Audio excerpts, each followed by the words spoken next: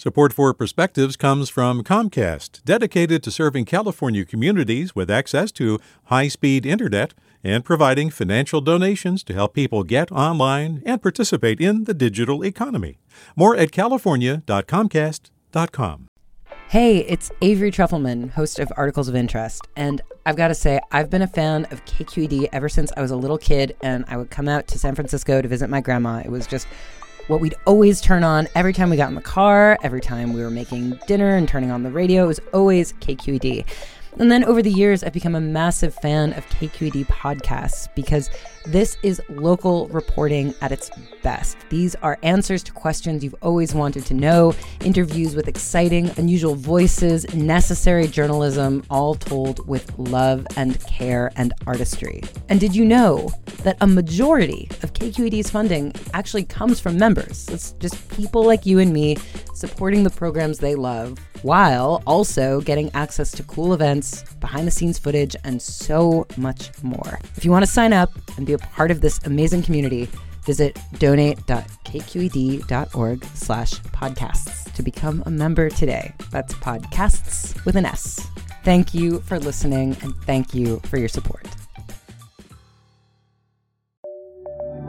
From KQED.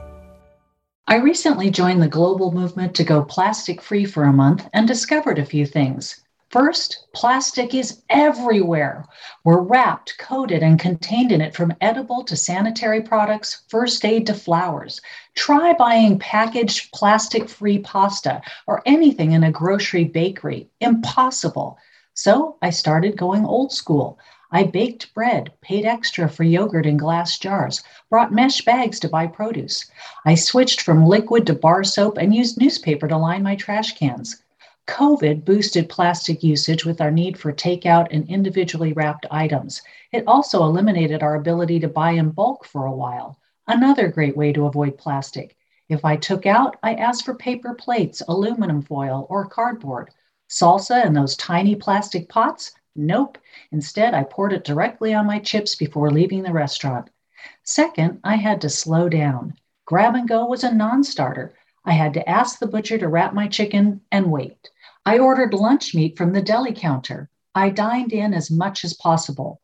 When I told people I was trying to avoid plastic, we brainstormed workarounds. Third, I learned about interesting alternatives. Laundry detergent strips, perfume fountains where you can refill your bottles, and natural silk dental floss. Stumped by options for plastic bottle dish soap, my Italian brother-in-law suggested adopting his mother's tradition of using drained pasta water. I'm still noodling over that one. Going plastic-free is tough, but now that I'm plastic woke, I can reuse reusables, avoid plastic water bottles and straws, bring my own coffee cup, and, to my family's delight, bake more at home.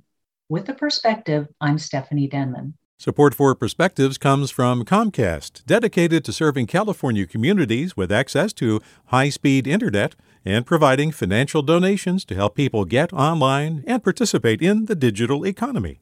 More at california.comcast.com. Hey, it's Glenn Washington from Snap Judgment, and if you love what you're hearing, and I know you love what you're hearing, please consider becoming a KQED member. You get special access to cool events, behind-the-scenes footage, and so much more. Plus, you'll sleep better at night knowing you did your part for the community you depend upon. It's in you. Please be in it. Visit donate.kqed.org/podcasts to sign up now. That's podcast with an S. Thanks.